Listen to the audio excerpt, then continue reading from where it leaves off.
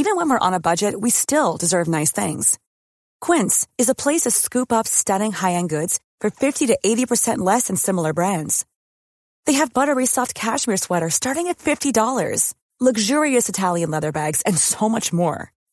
Plus, Quince only works with factories that use safe, ethical, and responsible manufacturing. Get the high-end goods you'll love without the high price tag with Quince. Go to quince.com/style for free shipping and 365-day returns. Ever catch yourself eating the same flavorless dinner 3 days in a row? Dreaming of something better? Well, HelloFresh is your guilt-free dream come true, baby. It's me, Keke Palmer.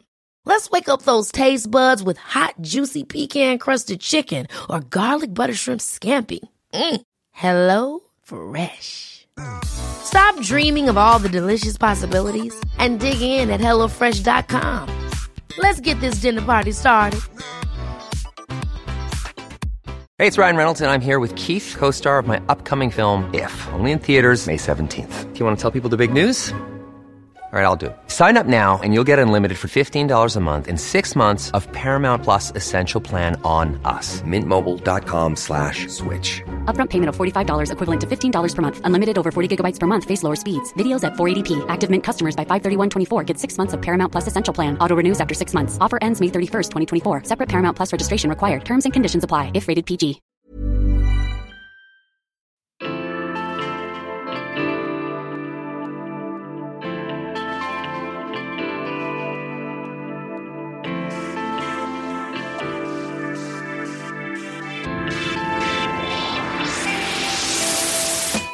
Welcome to Vegan Food and Living's Simply Vegan podcast with me, Holly Johnson, and my co-host, Gabriella Clark. With a new episode live every Tuesday, we discuss the latest vegan news, taste test the newest vegan products, and chat to some of the leading names in veganism.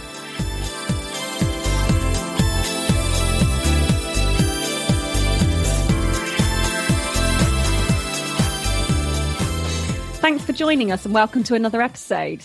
How are you today, Gabriella? Good, thank you, Holly. How are you? This is your last recording with us for a while, isn't it? So we're going to miss you.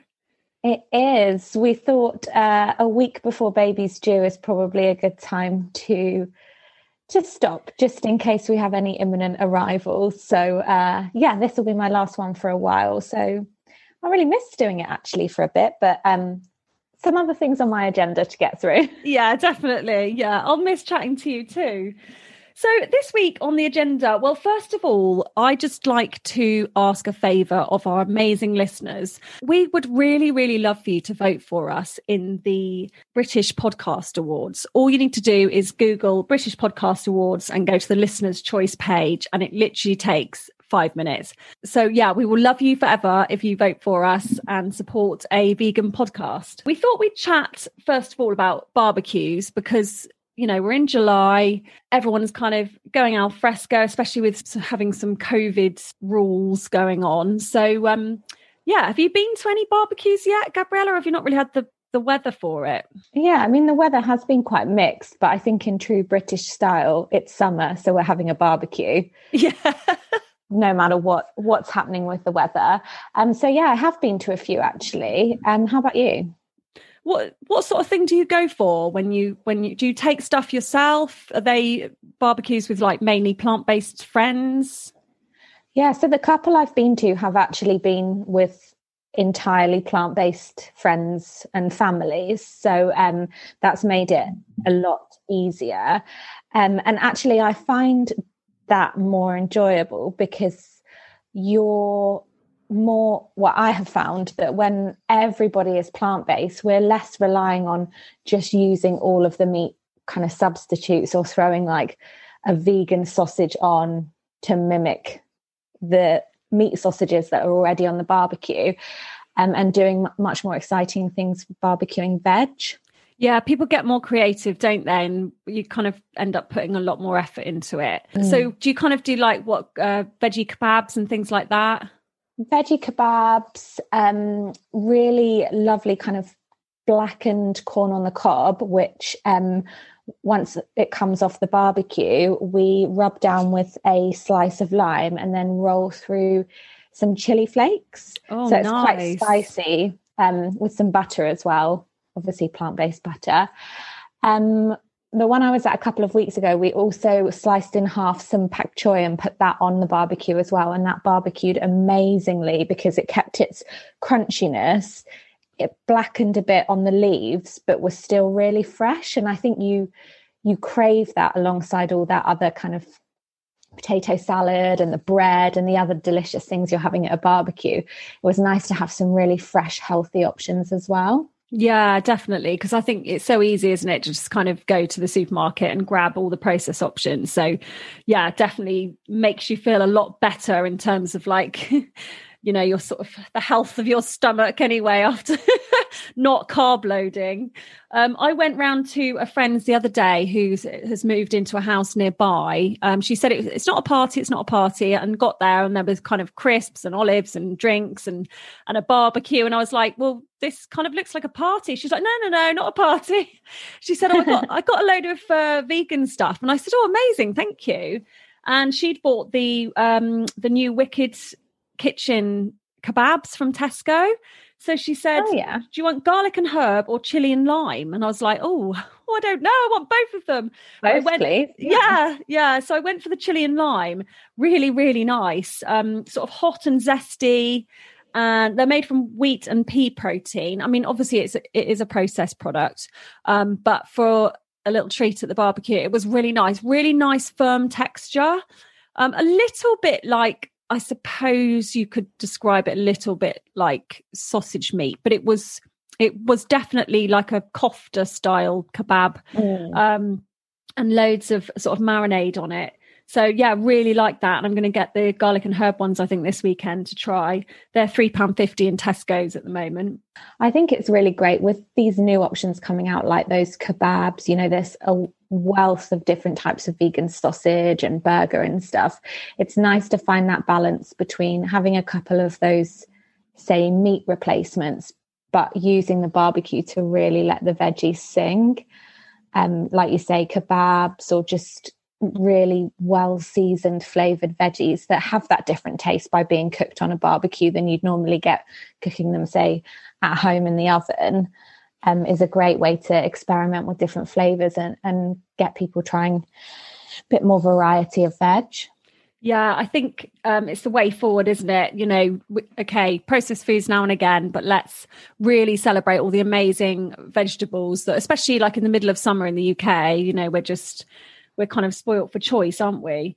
What other kind of natural meat replacements do you use? Do you tend to use like jackfruit or banana blossom or anything like that when you're cooking at home? Yeah, so I'd say the two we'd use the most would be jackfruit and then mushrooms, to mimic a meaty texture.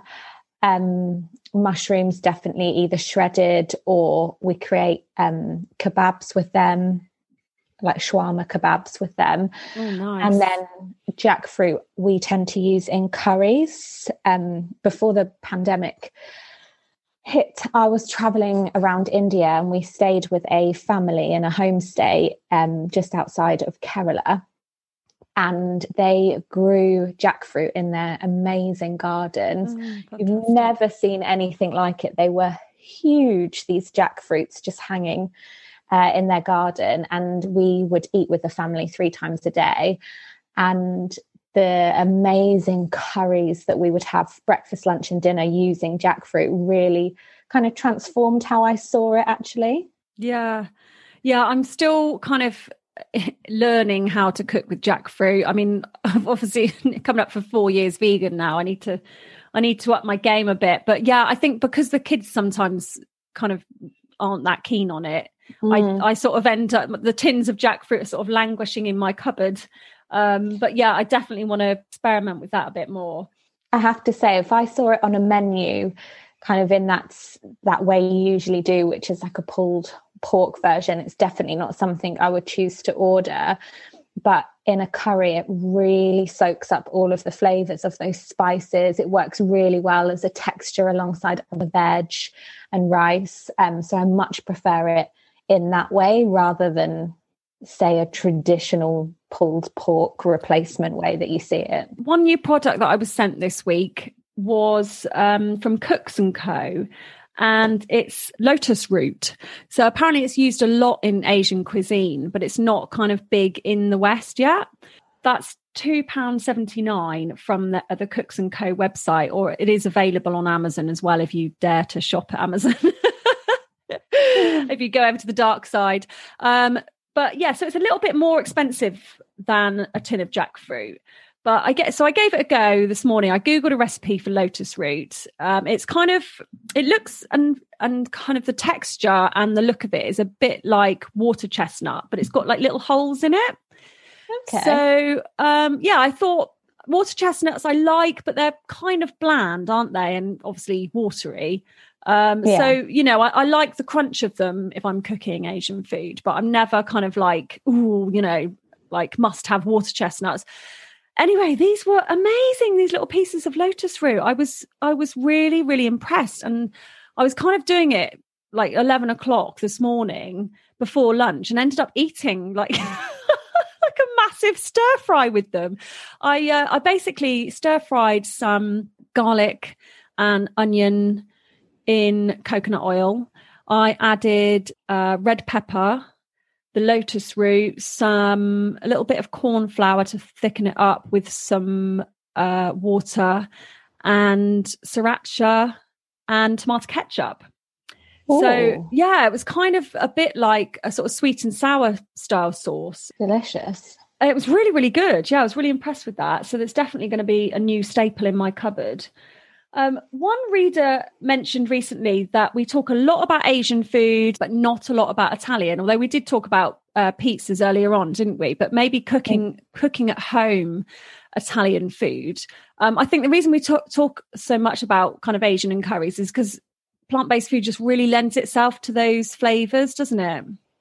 Definitely, really lends itself. And, you know, with these more, let's say, interesting natural meat substitutes like jackfruit, banana blossom, the lotus root that you just mentioned, they do really take on the flavors of more traditionally Asian cooking. So I definitely say that was the majority of how we cook in our household as well. What do you use as a natural meat replacement if you're making like a bolognese or like a ragu? Lentils we would use. Yeah. I have to say one thing that we rarely buy, if at all, is the vegan soy minces. It's just not something that I'd say particularly appeals to us. It can be quite soft, can't it, in texture? I find some of the ones I've tried have really absorbed the water and swelled up. It's quite mushy. And if I think about eating, you know, a spaghetti bolognese, say, or a similar dish like that, actually the last thing I'm interested in is that meaty texture. It is the veggies, the richness of the sauce, maybe some red wine in there, really delicious pasta. So I don't miss the meat at all in a dish like that, which is why I don't feel the need to add a soya mince, though I know there's many out there if you do. Yeah. Well, I tend to chuck some mushrooms and walnuts in a blender. I think I've mentioned this before on the podcast, and whiz it all up together. And then you've kind of got the meaty sort of umami flavor of the mushrooms with the crunch of the walnuts. And that's an amazing mince replacement. Oh, that's a brilliant idea. And when it comes to eating out, well, Prezzo's, the restaurant chain, has just launched some more vegan options. Using this, they now offer This Isn't Chicken as part of their range. So you can have that as a topping on any of the pizzas, which is brilliant. So we kind of went out to try this out, didn't we, last week? We did, yeah. They kindly invited us to try it, which was great. So what did you go for on the menu? So in the interest of research, we ordered 3 mains between 2 of us. I'm taking eating for 2 very seriously at this Brilliant. stage. Well done. So we ordered the chicken pizza. So it was the This Isn't Chicken with a vegan cheese replacement and peppers on a tomato base. And then we also ordered the vegan pepperoni pizza and a vegan meat-free spaghetti bolognese as well. Lovely. Yeah, I went for the chicken pizza with the red peppers. It was absolutely huge, really nice base. The chicken, when I first started eating it, it was slightly rubbery, but then as I kind of got into the dish, I kind of got a taste for it then. So yeah, it was good texture, not mushy, quite firm. Personally, I don't know whether it needed it. I think I'm just happy having natural toppings. My daughter had I think it was a garlic mushroom vegan pizza, which was really good. Loads of mushrooms on there. And the cheeses they use wasn't sort of sticky. Some of them kind of stick to the roof of your mouth, don't they? It was a good cheese. What was your bolognese like? Well, it's nice. For a bolognese, it was actually really light. It took me a while to figure out whether they had used a meat replacement or not. And I think that they had. Right. But there was lots of veggies kind of cut up in there, which meant that, it was still like a nice, rich bolognese. Lots of flavour, lovely pasta as well. So really happy to order that again. And it wasn't heavy going at all.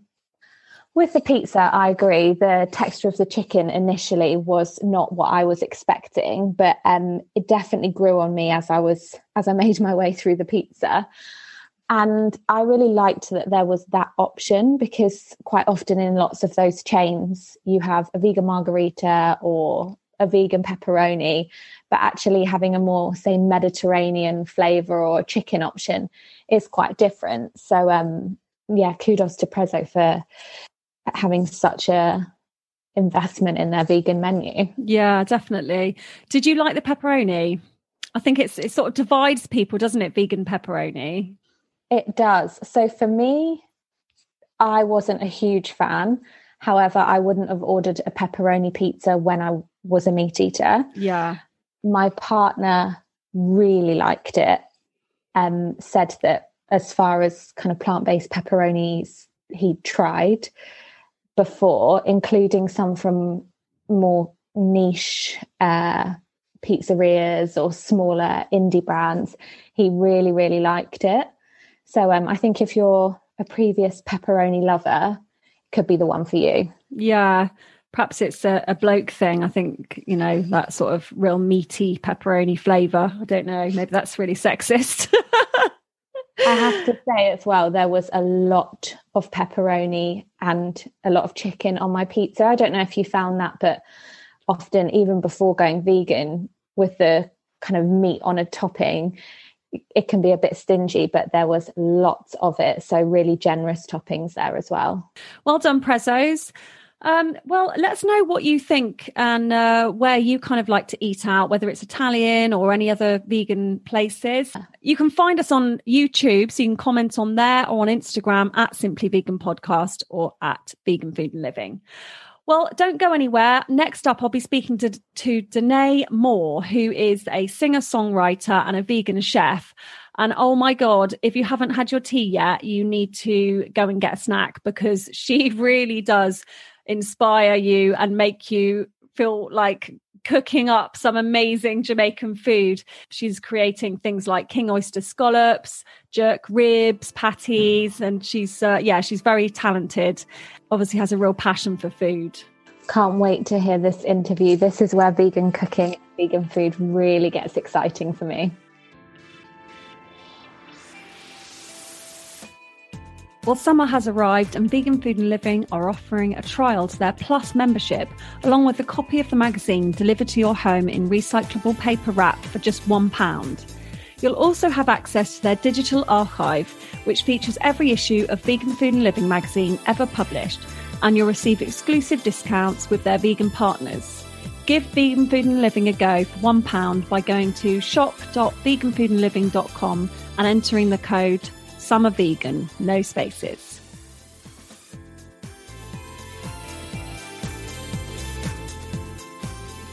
Denai Moore, thank you so much for joining us on the podcast today. How are you? How have you been? Yeah, I've been pretty busy, which feels really good. I feel like ever since the last, was it June the 21st, when things kind of like opened up a bit more, I've just been like suddenly like thrown into like all the chaos. Yeah, I think more people have just like put their foot on the gas, and everything's kind of like, you know, people are kind of just, I mean, I guess we're just able to do more things, especially in this kind of industry, food world.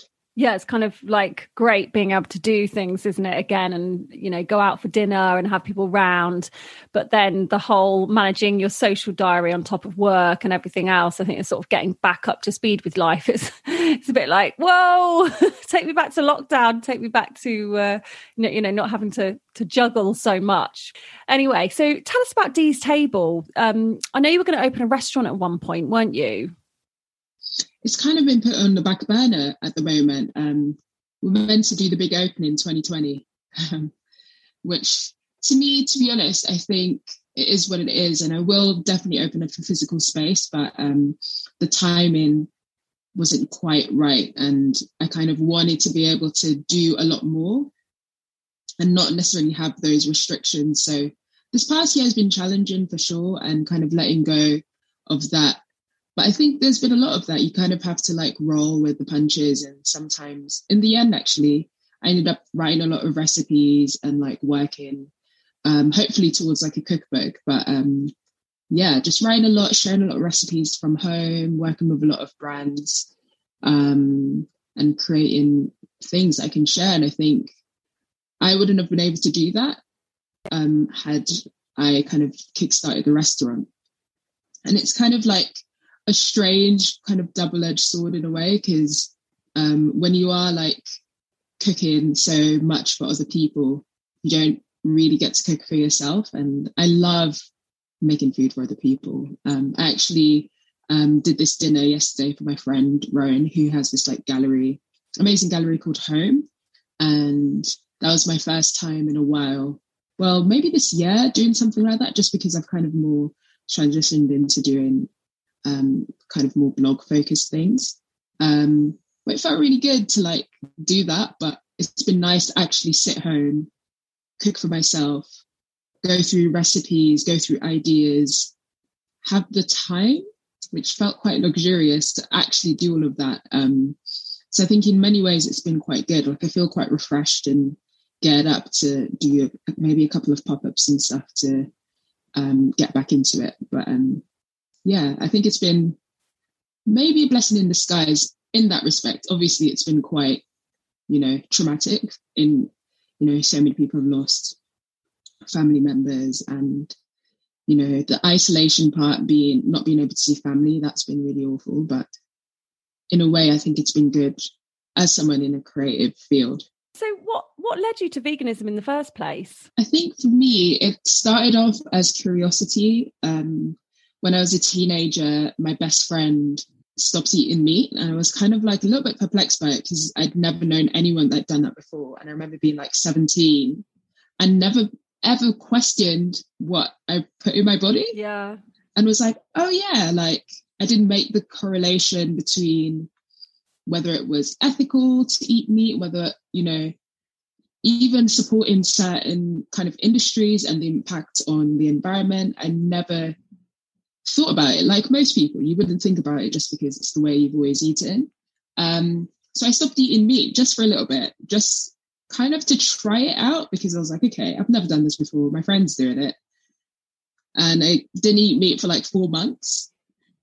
And it was just interesting through that journey. I think from then I kind of stopped, like I was more conscious and aware about when I ate meat and how it made me feel. Yeah. And then I guess like years later with, you know, so many different documentaries that were kind of more informative about the impacts on the environment, like documentaries like Earthlings, and like I read a couple of books about the diet, and it's just really like after that I just couldn't eat animal products anymore. Yeah, there's no going back, is there, once you've opened the door? But I think in many ways it's interesting because for me, in this modern age, I don't think you need to eat meat at all. I think obviously that comes from me living in, you know, London or the UK, where the accessibility to lots of different not necessarily products, but I think my lifestyle in a sense affords me to be able to have control of my diet. Obviously, on a worldwide scale, so many people have different circumstances where, they aren't afforded of that. But I think in my position, I just felt like I just don't need to do it anymore. Yeah. Like it just feels a little bit unnecessary. And I think in many ways, I kind of wish more people would just actually think about it, because I genuinely don't think people think about where their food comes from, who like prepared it, like, what is when you buy something, the kind of other effect of like what it has on the labor, like the people who are like,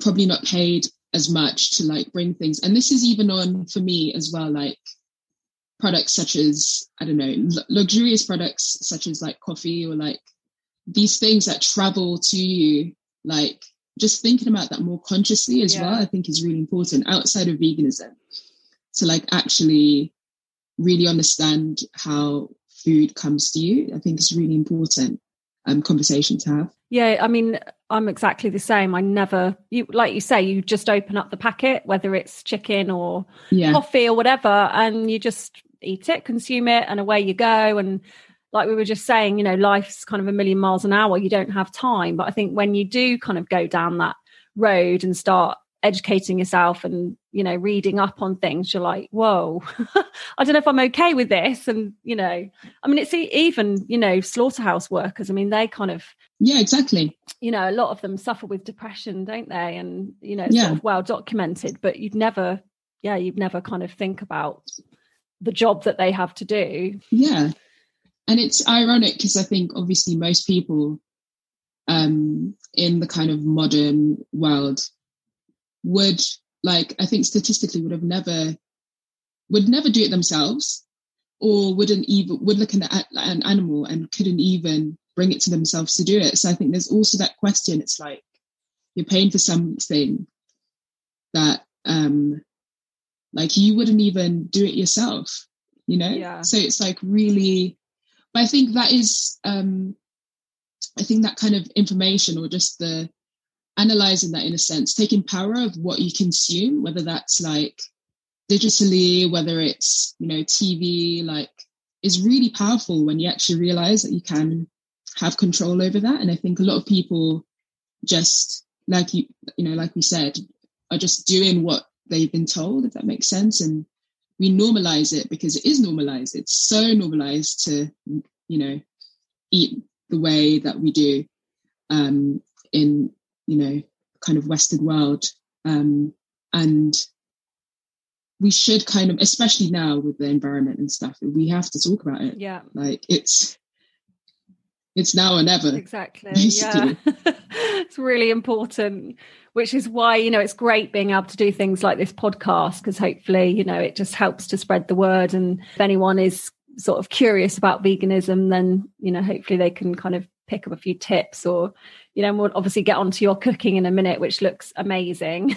Things like king oyster scallops, jerk ribs and patties. And where did you get your inspiration from? Did you kind of always love cooking, or is this something that's come to you? Yeah, I always loved cooking before going vegan, but I found when I went vegan, I kind of like had to search for the flavors and the ingredients that were going to, for me to be able to eat the things that I used, or dishes that I used to eat. And I think coming from a Jamaican background, that was something that instantly I was like, oh my God, like, how do I make like these things that, I really like, it's something that's a part of me. Like I crave those Jamaican flavors. And it's really funny because it is really easy if you think about it. Like all spices and herbs are, plants. So that's kind of using those spices, using the fresh kind of flavors, the thyme and the Scotch bonnet and, pimento, stuff like that.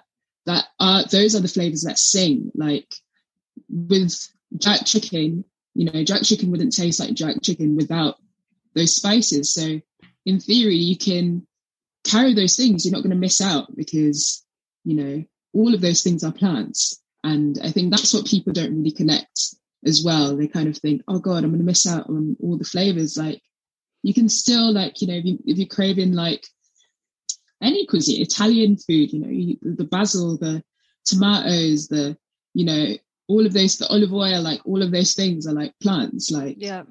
So I think that was an amazing realization, and just kind of just exploring using a lot more ingredients in different ways than I probably wouldn't have before. And I think that's why the vegan scene is so exciting, because there's almost no rules. Like, I think now there's a lot more culinary courses and stuff on how to like I think Cordon Bleu do like a plant-based course, which I think is amazing. Yeah. They're like quite a prolific cookery school. And that's really awesome that that's accessible. But I feel like for many years, especially when I went vegan, there weren't really things like that, these courses that you can take, especially as someone that's interested in food. So then you can take the skills and transfer it and open up a restaurant or something like that. So there was a lot of experimenting, especially when I worked on my patty recipe originally. That was probably one of the first things I made. I was like, oh, okay, I could do this. Like, and I think working from memory of how things tasted, and even just like the textures as well. I think all of these things, like, I think there's something crazy like over 20,000 plants on the planet, and we only eat like, God, probably less than a fraction of that. Yeah. It's kind of insane. Like, plants are infinite. There's only a certain amount of animals that we consume, but the plants are infinite. So it feels like this diet isn't limiting. It's very exciting. There's so much more to explore and to understand. And I think that's what excites me by it the most. Yeah, I feel exactly the same, actually. And I know in your interview with Vegan Food and Living, you said about the realizing you could make mac and cheese with cashews, and it blew your mind. And I thought, yes, that's exactly what I thought. I was like, oh my God, this is amazing. And like you say, it is infinite what we can do with plants. And it's so clever, isn't it? How do you get the texture then? For example, like the ribs, how do you create a sort of meaty texture? So I was using like mushrooms. I'd shred mushrooms and I'd use like jackfruit. Right. So those, I think jackfruit, I remember for the longest while, was the kind of go-to thing for a lot of people. But you can really manipulate it and use it in so many ways to get that kind of like meaty, kind of fibrous texture. Yeah. And I think mushrooms have a lot of flavor, and jackfruit kind of is something that takes in, you know, any kind of sauce or any marinade that you put through it. It really soaks up all of that. So there's so many different things, and that's what's really like amazing to see year in, year out. The new things that come into the world, and how people, like, for instance, with Simplicity, I don't know if you've tried Simplicity's vegan, like meat-free burgers, and they do like meatballs, and they work with Dishoom at the moment as well. Okay, yeah, I haven't tried that brand. But he's Neil Rankin. He's like an incredible chef, really renowned actually for making for his kind of meat. I think his restaurant is like very barbecue heavy, like lots of meat basically. Yeah. Not vegan at all. And he kind of worked on this recipe using fermented vegetables. Oh, wow. And it's insane. So it's all plants, it's all fermented. And the process of the fermentation really gives you those like deep, savory, like umami flavors. And he basically just worked through it himself. And you should definitely try it, because you can, he has a few things at Dishoom, a few of those kind of restaurants that aren't known for their vegan options, but he's kind of a household chef that is kind of doing that on that scale. Yeah. And using plants, which I think is really powerful. I think I'm all for like Beyond Meat and stuff. Like, I love, you know, that world of things, but I think it's really the next step for me is like using things around you. Yeah. And using the ingredients that are seasonal. And he's taken British like produce, and like I think he uses pulses, mushrooms, and different vegetables and ferments them and makes the most amazing, like meaty, like substitutes. I think that is insane, like, to me, what you can do with plants. You're making me really hungry. I absolutely love fermented foods like sauerkraut and stuff. So I'll definitely have to check him out. And I think, like you say, the kind of next step, once you've kind of gone vegan and worked out how to cook and tried all the sort of more processed options, I think hopefully as a society in general, you know, we will kind of not go down that route where everyone's going plant-based, but they're eating a lot of processed food, because obviously from the health angle, you know, it's not kind of a great step, is it? Not necessarily a step in the right direction. So yeah, I think the cooking that you're obviously championing is kind of the way forward. So if I wanted to start cooking Jamaican dishes, what am I going to need? What staples am I going to need in the cupboard? I think for me, it's allspice, right? Thyme and Scotch bonnet. To me, are they're like the three, like the holy trinity, if you say, like, of Jamaican food. Pimento and Scotch bonnet are really the base of jerk. Like, especially pimento. Like, traditionally, it's cooked on the bark of the tree. Right. Like they'll take the wood, almost like if you were to go to like a smokehouse or something.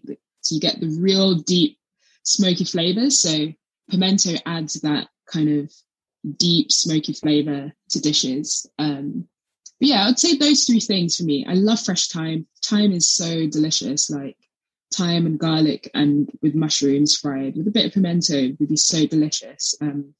And I use them quite frequently in my house. It's kind of what I've always, in every Jamaican household, like you'd find those things, basically. That sounds good. Right, I'll have to try out the Scotch bonnet. Is it quite hot?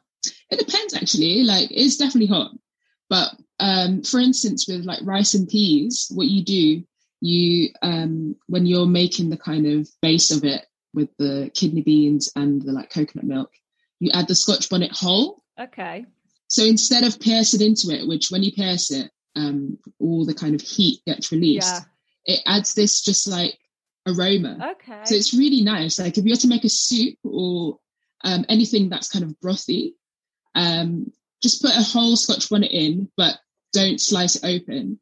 And it doesn't give like any heat. It just gives a really nice like aroma, like a very, like in the same way as if you put a bay leaf in something, it like just adds an extra level of aroma and like flavor and sweetness almost.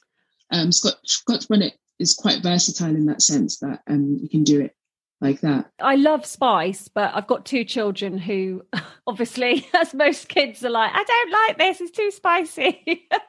So I'll give it a try, see if I can get it past them. But I think that is a really good way because it's not spicy at all. And when you have rice and peas, like, you just put a whole Scotch bonnet in and it just adds like a nice sweetness and like aroma. Yummy. What about ackee then? Do you cook with that? Yeah, I love ackee. Like ackee traditionally is like served with salt cod, like saltfish. Right. And had most of the times at like breakfast. Okay. So ackee is so delicious. Like the other day I made ackee with artichokes, like that were like marinated, and they kind of like when you chop up artichokes and fry them in like a bit of with thyme and pimento, garlic, that kind of thing, spring onions, and a bit of sea salt, it really gives the texture of saltfish. Yeah. So that's really nice. That's kind of like a really good option to have with the ackee. Ackee is really easy to like make. You basically start everything and then put the ackee on top and steam the ackee in whatever you're cooking. So it's often the last thing to add. But yeah, super delicious, super creamy. But it's like the national dish. So that's one of the things that I like. I make with like stuff like artichokes, or I love it with samphire. Samphire naturally has the kind of saltiness. Yeah. So it's kind of gives me that same flavor profile as saltfish in a sense. Yeah. It has the like oceany flavor. So yeah, I love ackee. One of the biggest things as well is when you have fresh ackee in Jamaica, it's just such a different like level. So in the UK, do you mainly buy it in tins? It's not something I've come across before. Yeah, you mainly buy it in tins, basically. Like jackfruit. Yeah, but it comes in these like amazing little pods, and basically, if they're not opened, it's actually poisonous. Oh God! Okay. So you also in Jamaica, if you see them, you'd know that ackee is ready. It releases like a chemical, I believe, when it opens, and then it's ready to be eaten, basically. Right. But if the pods are still closed, then you can't eat it. Okay, that's a good tip. Don't want to poison any listeners. So, I mean, would you say that's your favourite dish? What's kind of like, your go-to? I love ackee. Ackee, I think, immediately reminds me of like my mum's cooking. Yeah. Because her fried dumplings, like you often serve ackee with fried dumplings or plantain, and it's normally like a really like a special treat to me. It was always like a special treat. I'd have it on a Sunday, like my mum would make it on a Sunday morning, and if I'm missing home, that's what I make ackee and I make fried dumplings, and I like think of my mum. Oh, is she still in Jamaica then? No, she lives here. She lives in Stratford, but I live in Margate, which is not that far away. It's like an hour and a bit out of London.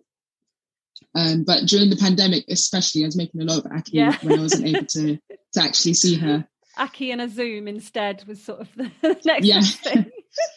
Oh, that's so sweet. So do you go to Jamaica a lot? Or, I mean, obviously not the past sort of year or so, but do you kind of go back there for holidays or to visit family?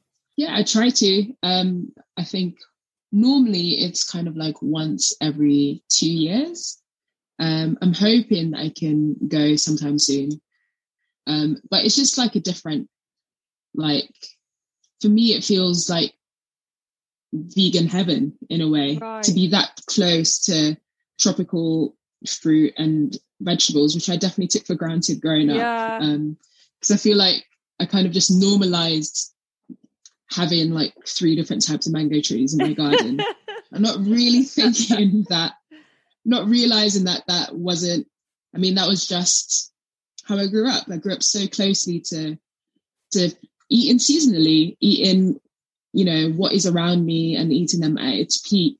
And I think a lot of people who are close to produce are in tune with that. And I think maybe that's the missing thing here as well. I think if you can introduce kids to that sense of seasonality, like even picking strawberries peak season, I think that would have that connection with, how it gets to you, and then, eating it, and you'd feel that connection to the food more and the plant more.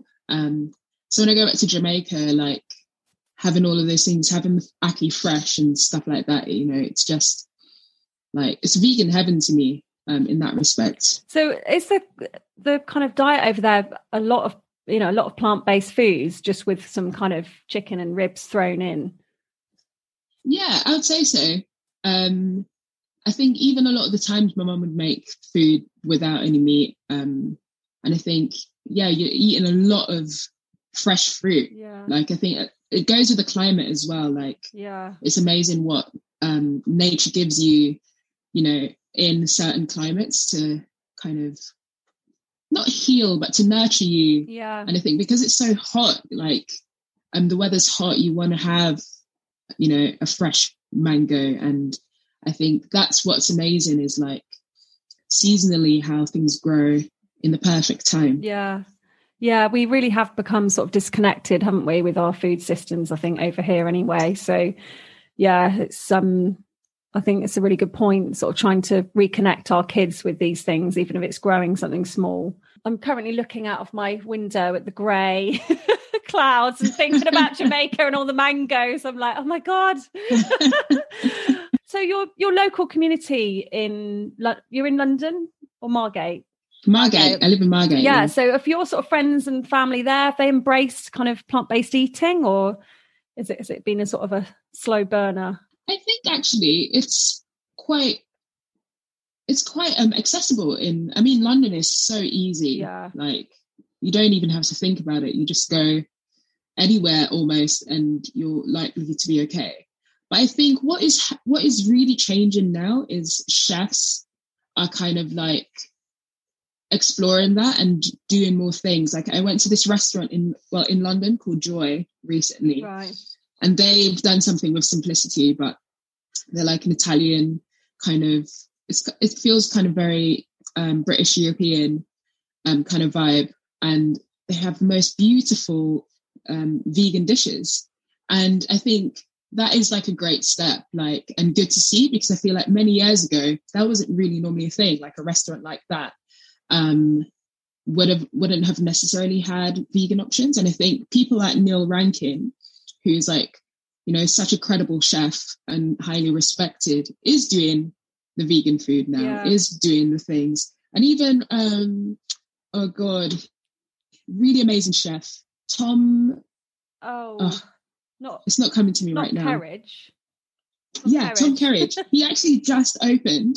I got an email about it, which is quite funny. But he just opened a vegan, mostly vegan. So it's not all vegan, but I think it's like something like 85% of the menu is entirely vegan. Oh my God. Which is amazing. I think beyond, that's really helpful, because obviously I think for most people, I think globally, I don't think we'll go completely vegan. But, you know, if a chef like him and, you know, Neil Rankin, these people who I don't think are vegan themselves, are doing those things, are introducing vegan, you know, food in their restaurants, are making mostly vegan menus, I think that's when things are going to change. And I've noticed that in Margate as well, like a lot of pretty much most of the restaurants, bar like a steakhouse or something like ridiculous, have a couple of vegan dishes, are really well made. There's not an afterthought. It's not like, you know, a couple of leaves on the plate or bean chili. You know, something like Not the bean chili again. There's some really innovative dishes and people doing amazing things. And yeah, like I said, it's not an afterthought. And there's a place in Margate at the moment called Forts. Right. And they do kind of more breakfasty, lunch kind of things. Really, really amazing food, what they're doing. Really fresh produce, using a lot of seasonality so that the ingredients and dishes change pretty weekly based on what they were able to get. So I think that style of cooking is happening a lot more, and I think people are generally more conscious about it. And it's what I do with Dee's Table. Like, I often never really do the same thing twice. Right.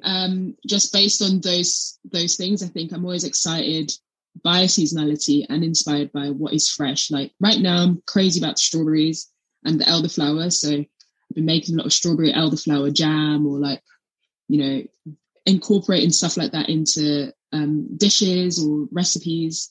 But I think that kind of cooking is like really singing at the moment, and it's really important and pivotal right now to see the bigger chefs who aren't vegan introducing like vegan dishes in their restaurants. Yeah, I can't believe Tom Kerridge, because I mean, he was on TV the other day and he was doing really sort of traditional British meat heavy dishes. I think he was doing like pork and something or other, and I kind of turned it over. So I'll definitely be Googling that after our chat, because that's incredible.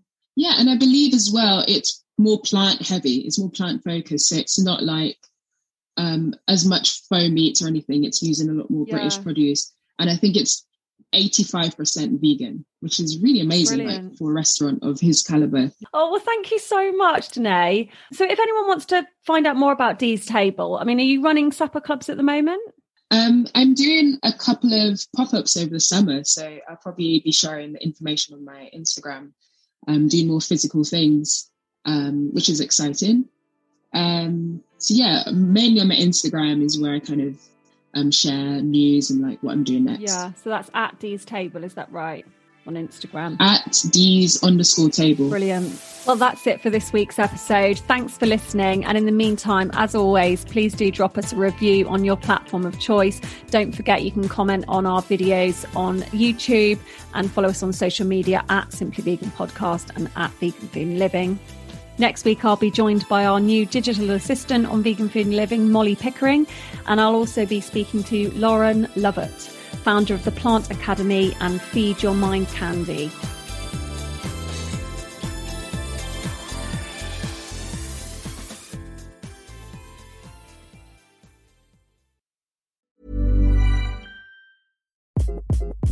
Hi, this is Craig Robinson from Ways to Win, and support for this podcast comes from Invesco QQQ, the official ETF of the NCAA. Invesco QQQ is proud to sponsor this episode, and even prouder to provide access to innovation for the last 25 years. Basketball has had innovations over the years, too. We're seeing the game played in new ways every day. Learn more at Invesco.com/QQQ. Let's rethink possibility. Invesco Distributors, Inc. Planning for your next trip? Elevate your travel style with Quince. Quince has all the jet-setting essentials you'll want for your next getaway, like European linen, premium luggage options, buttery soft Italian leather bags, and so much more. And is all priced at 50 to 80% less than similar brands. Plus, Quince only works with factories that use safe and ethical manufacturing practices. Pack your bags with high-quality essentials you'll be wearing for vacations to come with Quince. Go to quince.com/pack for free shipping and 365-day returns. Imagine the softest sheets you've ever felt. Now imagine them getting even softer over time. That's what you'll feel with Boll & Branch's organic cotton sheets. In a recent customer survey, 96% replied that Boll & Branch sheets get softer with every wash. Start getting your best night's sleep in these sheets that get softer and softer for years to come. Try their sheets with a 30-night guarantee. Plus, get 15% off your first order at bollandbranch.com. Code BUTTERY. Exclusions apply. See site for details.